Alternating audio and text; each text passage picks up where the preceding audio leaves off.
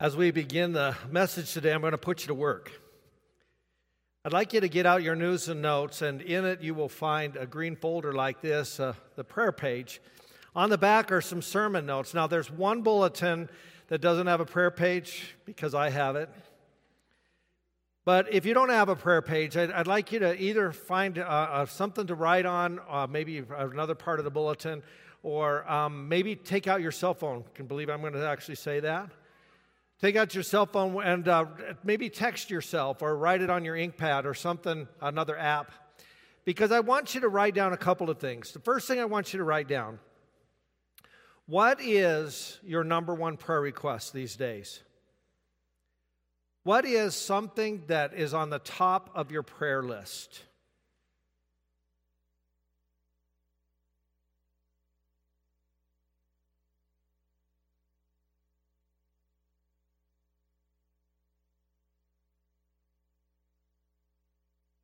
Think about that for a moment. The second thing I'd like to have you write down is, what is it that interferes with your prayer life? What is it that keeps you from praying as regularly as you should?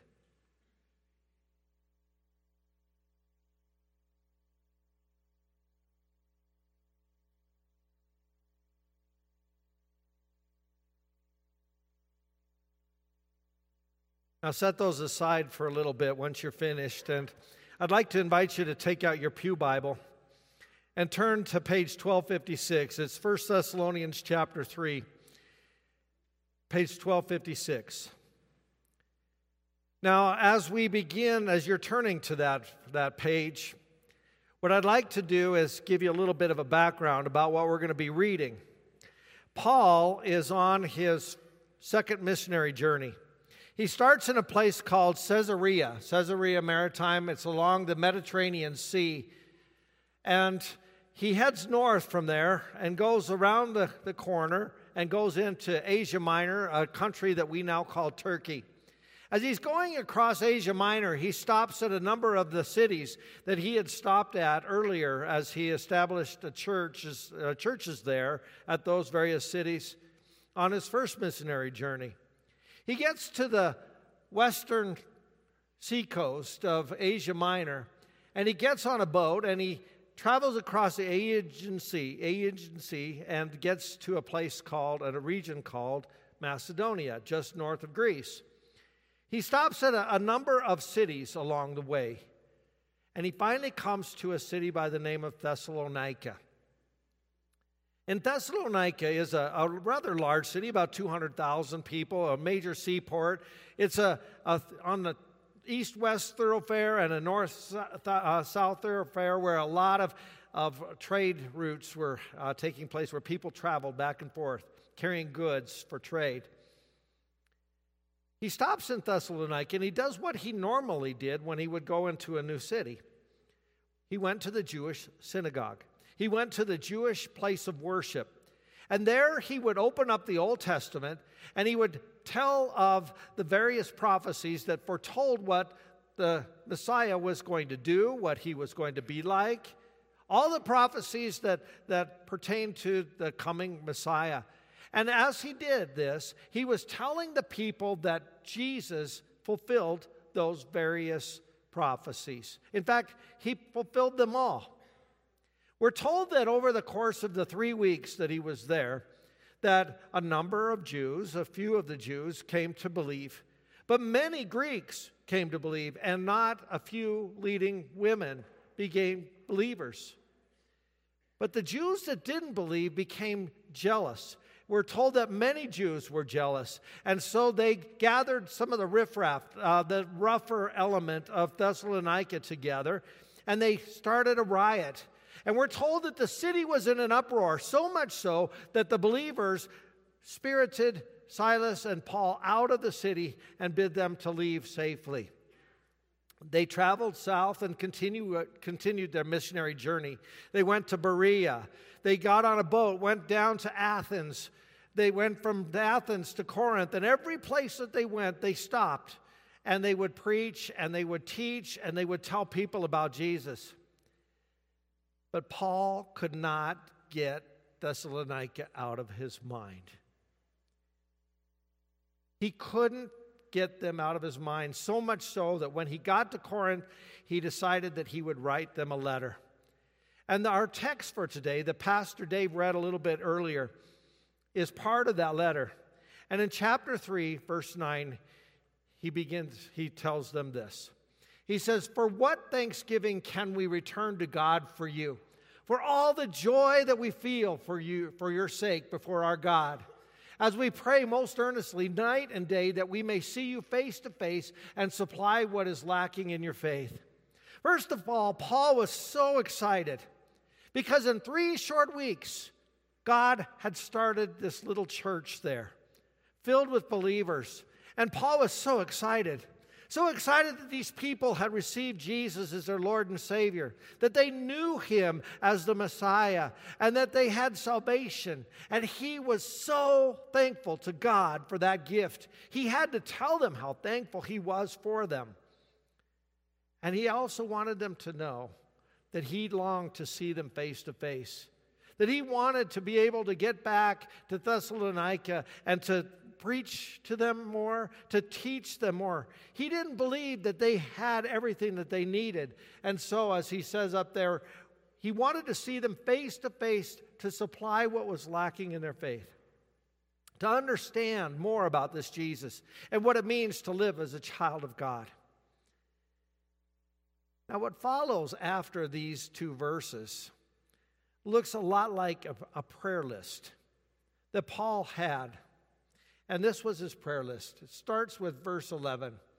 "Now may our God and Father himself and our Lord Jesus direct our way to you." Now, Paul wasn't asking for something deeply spiritual here. He was asking for some rather ordinary kind of stuff. I'd like to invite you to get out your prayer list again, that item that you wrote down.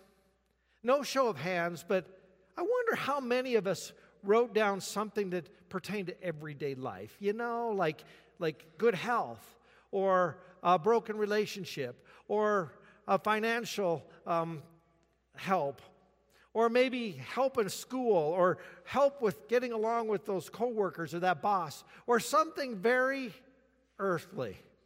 And if you did, that's okay. There's no reason to feel bad about that, because here we see Paul praying to God for something very ordinary. I can imagine him thinking of things like, Lord, provide the resources or the money that's necessary for me to travel back up to Thessalonica, to backtrack. Clear up some space in my calendar so that I can go back. Smooth the waters in Thessalonica so that I don't meet opposition when I get there. Very earthly kind of prayers. Normal, everyday stuff. A pastor was talking to a gentleman who had gone on an extended sailing trip. He and his friends had gone on a rather small craft out onto the ocean for a number of weeks. And his friend was telling this pastor about this experience that he had there. And he said, one of the things that I noticed, that when I'm on dry ground and I'm comfortable in my environment, I don't much listen to the weather forecast. But when I'm out there on that sea, we listen to it every day. Why? Because his life depended upon it. Isn't that a lot how we approach prayer? That we go to God when things are really bad, when our world, our life is being rocked by the problems that we are encountering. But we don't want to talk to God all the time. Sometimes we forget when things are going well. And we don't think about God so much because we're comfortable, right? Or maybe we have that attitude of, God, He's got enough problems. My problems are small. He's got all those people out there that have big problems. I don't want to bother him with my little problems. Or maybe we're thinking, I can handle this. I'll go to God when the things are big, but I'm not going to worry about the small things. I can handle it myself. But that's not what God desires. In the Garden of Eden, we see that God walked in the cool of the day with Adam and Eve, that his desire is to have us stroll with us every day, to walk with us, that we can share our day, our joys and our sorrows. God enjoys having that relationship with us, and he wants to walk with us. Paul is teaching us here not to have a God-rescued life, but to have a God-directed life. That we ask God to guide and direct us even in the little things. Well, Paul's prayer list goes on, and in verse 12 he says, "And may the Lord make you increase and abound in love for one another and for all." It's not always easy being a Christian, is it? Well, we try. We really, really try. But we wake up in the morning and we take a good look at our Google Calendar, and it's filled with stuff. We've got a to-do list a mile long. We're walking through life, and we've got so much to do. It's kind of like the rabbit in Alice in Wonderland. He says, I'm late for a very important date. And then he goes on and he says, no time to say hello, goodbye, I'm late. And then the next line I've really found enlightening. No time to stop and wave, I'll lose the time I save. God, I don't have time. I don't have time to stop and pray. I'll lose the time I needed. I don't have the time to stop and listen to your word. I don't have time to spend at church and Bible study. I don't have time to love my neighbor, to love the one that I want to bring to Christ with the help of God. I don't have time. You know, face it, in our world, we've got all kinds of people that put demands on our lives, don't we? We've got those people that are health advocates saying, you need 8 hours of sleep. You need to eat 3 squares a day, and you know what? Eating out doesn't count because that's not healthy, so prepare your own meals. Exercise. Get your heart rate up. A half hour 5 times a day. No, 5 times a week. Feels like 5 times a day, doesn't it? And that doesn't count the fact that we got to put food on the table and get to work, or we need a good education in order to function in this world. We've got people that are always putting time and pressure on us. And then you come to church and you hear Pastor Dave and me saying, okay, you need to worship, connect, and serve. Like I've got time for that, right? But let me tell you, this isn't a command. It's an invitation. Because Paul says in the book of Philippians, rejoice in the Lord always, and again I say rejoice. Don't be anxious about anything, but in everything, by prayer and petition, with thanksgiving, make your requests known to God. Take that time to spend with God. Take that time to pray and to receive His word. Why? Because there's a promise attached. And then the peace that surpasses all understanding will guard your hearts and minds in Christ Jesus. We invite you to be here, to worship on a regular basis, to spend time in God's word with one another, to be able to serve and to share the love of Christ with others, and to receive the love of Christ here in this community. Why do we do that? Because it's here in this community where we share the love with one another that God's greatest gifts come to us in the most special way. Because as we spend time together learning, we learn from one another, don't we? As we discuss the Word of God, we look at it from a different perspective, a perspective that somebody else may have that we don't have. When we come into this place, this is where we are made one with one another as we come to the Lord's Supper and receive the body and blood of Jesus. As He becomes one with us, we become one with one another. It's here that we're reminded every Sunday that we are baptized children of God, and the moment we were baptized, the Holy Spirit took up residence in us. We need those reminders. We need one another. Folks, you need me. But more importantly, I need you. I need you to give me strength and to share the love of Christ with me. And you need one another.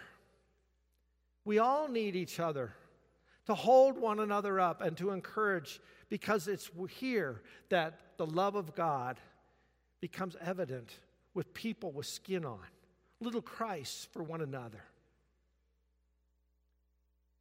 And the third item in Paul's prayer list, that He may establish your hearts blameless in holiness before our God and Father at the coming of our Lord Jesus with all His saints. If you would indulge me, I'd like to illustrate this by sharing with you a personal story from my family. I was blessed to know all four of my grandparents, wonderful Christian models for me.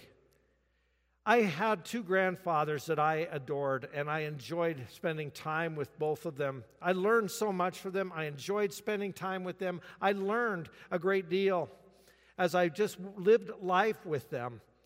And I could tell you stories, but I'd like to tell you about my Grandpa Lindemann. My Grandpa Lindemann was a wonderful Christian Lutheran theologian. I found out quite by accident that when he was teaching school at Perry County, Missouri, that in the summer when he was off, he was invited by the seminary in St. Louis to teach classes there on how to teach the faith, how to teach confirmation. When my grandpa retired, they moved to Dessler, Nebraska, and there they asked him to lead a Bible study on the book of Revelation. My grandpa looked high and low for a book that he thought really conveyed the message of the book of Revelation in a very adequate manner, especially in the Lutheran perspective.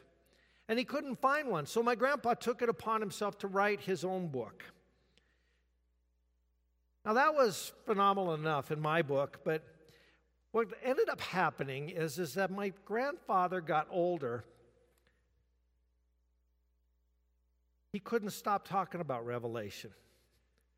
It didn't matter if it was a pastor visiting or one of the other residents of Colorado Lutheran Home or a family member. It didn't matter what it was like that day with the weather, and people were talking about the weather. It didn't matter to him. It didn't matter if the Broncos won or lost. My grandpa would always turn the conversation to the book of Revelation. And quite honestly, it got a little obnoxious.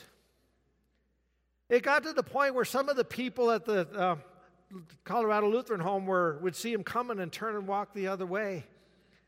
And I had this opportunity to sit down with my grandpa one time and say, Grandpa, you know, when we go to family reunions, when we're at Colorado Lutheran Home, when the pastors come to visit you, you're always talking about Revelation, and they get it.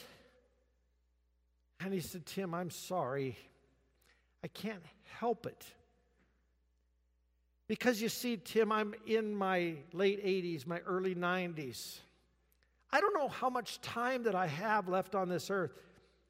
But when I think about my family, when I think about those people that I know and call my friends, it breaks my heart to think that they might not be in heaven with me. I have to tell them. There's a sense of urgency here. Paul only had 3 weeks with the people in Thessalonica, and he had that very same sense of urgency.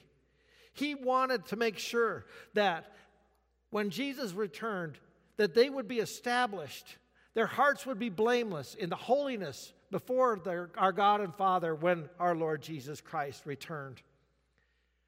Unlike Paul, I have had 29 years working with you here at Peace. That's my prayer for you. That's Pastor Dave's prayer for you. That's Lisa's prayer for our children That's Ruth's prayer for our youth. Everyone on our staff, our desire is to be in heaven with you. We want your hearts to be established, blameless and holy in the presence of our God when Jesus returns. We want to spend time in heaven with you, and it breaks our heart to think that there might be some of you that we don't see there. And so we have to share the Word of God. We want you to worship and to connect and serve. There's a sense of urgency because we don't know when Christ is returning. This is a season of Advent, a time when we anticipate and celebrate the coming of our Lord Jesus Christ. The children are preparing for the children's Christmas worship. Pastors are preparing for the Advent services on Wednesdays and Sundays. Christmas is just around the corner, and we celebrate the coming of our Lord Jesus as that little baby in a manger. But we're also anticipating his second coming, when he comes to complete his plan of salvation and take us to be with him in heaven. And I want you there with me. And I wonder if there are some people in your life that you want with you that don't yet know our Lord Jesus. We need to be here to worship our Lord God, to connect with one another in Bible study and small groups, to serve one another, to love each other, and to love others so that they too may know this Jesus as their Lord and Savior. We can't be quiet. We need to be awake, and we need to pray. So I hope that you'll add that prayer request to your prayer list as well. Why don't we pray now? Dear Lord, Heavenly Father, we thank you so much for your deep love, that you sent your Son Jesus to be born in a manger on that silent night, to bring peace to all men on whom your favor rests, to give us that inner peace knowing that we belong to you. And Lord, we pray that you would always help us to remain alert and awake with a sense of urgency in our lives, knowing that your time is coming when you're going to return and bring us back to be with you in heaven. We ask you, Lord, that you would help us to have a sense of urgency, that we wouldn't wait until tomorrow, but that we would pray today and that we would reach out to others face to face, that they might know you as their Lord and Savior. And Lord, please help us to avail ourselves of your gifts as we worship, connect, and serve one another in this place so that we're equipped to go out and to share your love with others. Thank you, Lord, for being our God who loves us so much that you came to be our Savior. Help us to share that message with others. In Jesus' name we pray. Amen.